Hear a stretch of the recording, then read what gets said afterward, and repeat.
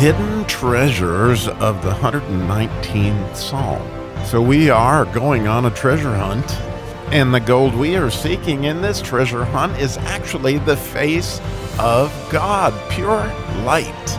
And how fun to actually mine this treasure with King David, a man who sought God with his whole heart. And his understanding of God's expression of the Hebrew language itself as he goes through the 119th Psalm, letter by letter, giving us 8 verses, which the Jews teach as 8 faces of each letter of expression. So join us taking this deep dive mining with King David in the 119th Psalm.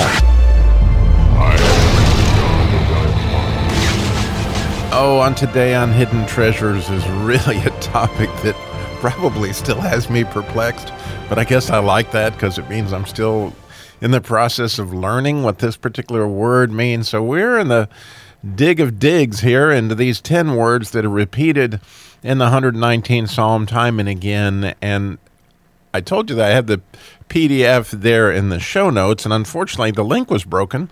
And it just went to Christian Car Guy. I got that fixed on the previous episode. So if you've tried to get this PDF before and I've been unable to, by all means, just go to the show notes, click on the link on today's episode or any of the previous ones, because I went back and fixed it everywhere. But I believe that you'll have an easier time. And to me, it shows the Hebrew on each word, and it's just some beautiful stuff to look at. I can just gaze at it for hours and think about how God's expressing himself actually in language through this. And today's word is Torah. So, we've got that word throughout the Psalms, throughout, obviously, the Scriptures. And one of the things that I find fascinating about it really is quite confusing. Because to some people, when you say Torah, they mean, the first 5 books of the Bible that Moses brought, and that's very specific to what that is. And a lot of people take that definition, but if you were to talk to an Orthodox Jew, I can assure you they mean a whole lot more by Torah.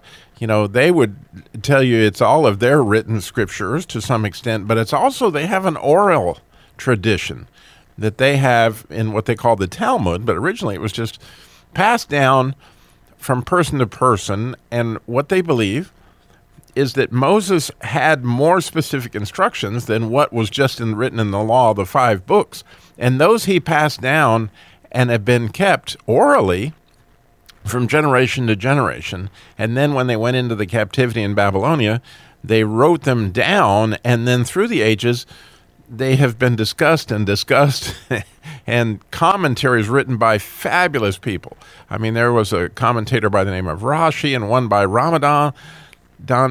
These people had brilliant minds, and they added so much to their understanding of these oral traditions, and they're quite worth understanding.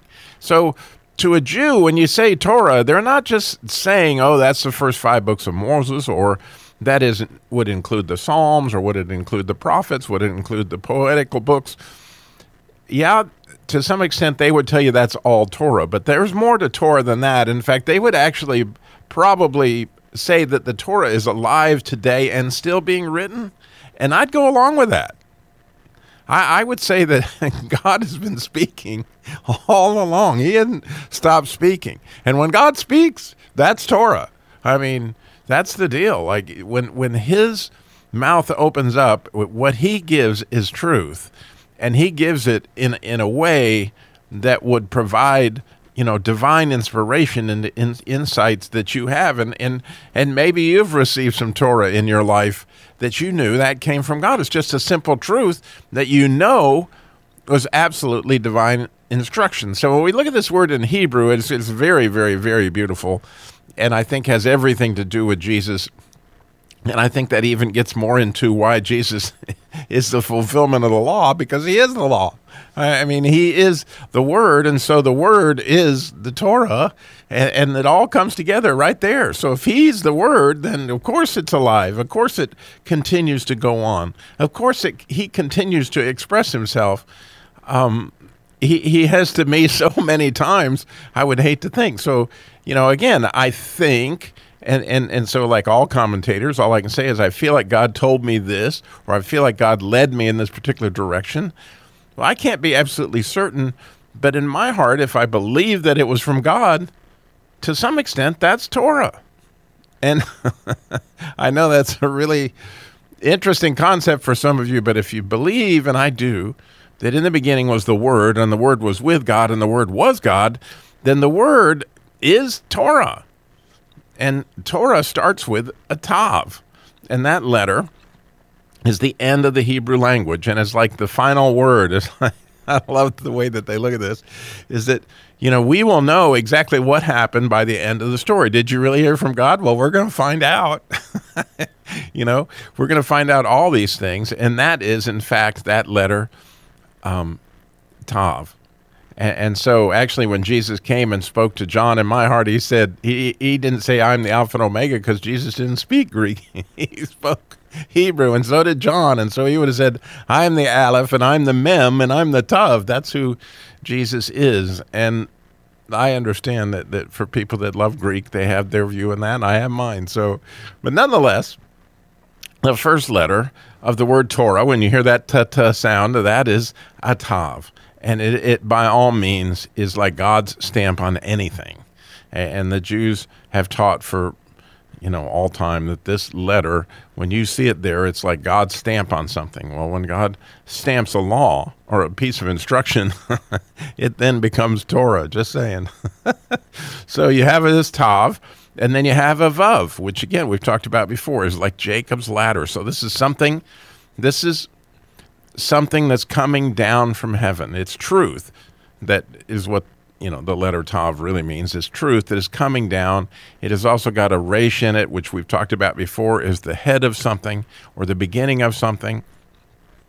And so here you've got truth coming down from heaven that is the head. And of course, we couldn't describe Jesus more fully than that, I don't guess. Well, you just keep describing Jesus, and you the cool thing is you can just keep going and going.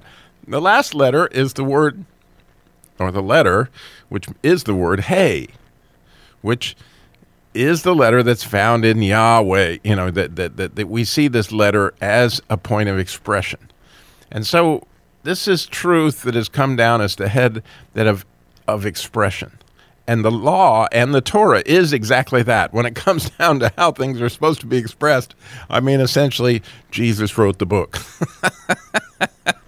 And so, when you see this word Torah, like you'll see it in the very first verse of the 119th Psalm, people that walk in the laws of the Lord. These are people that walk in his instruction, that are listening for his voice. His sheep hear his voice, and his voice is Torah.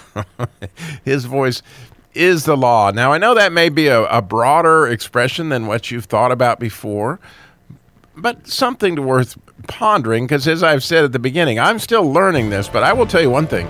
If you listen to the Jews speak on Torah very much, they consider it very much alive, very much continuing to grow, and very much that God has not quit expressing himself. Thank you for sharing this with me today. It does really mean so much to me to share this stuff with people of like minds. Have a great day. God bless.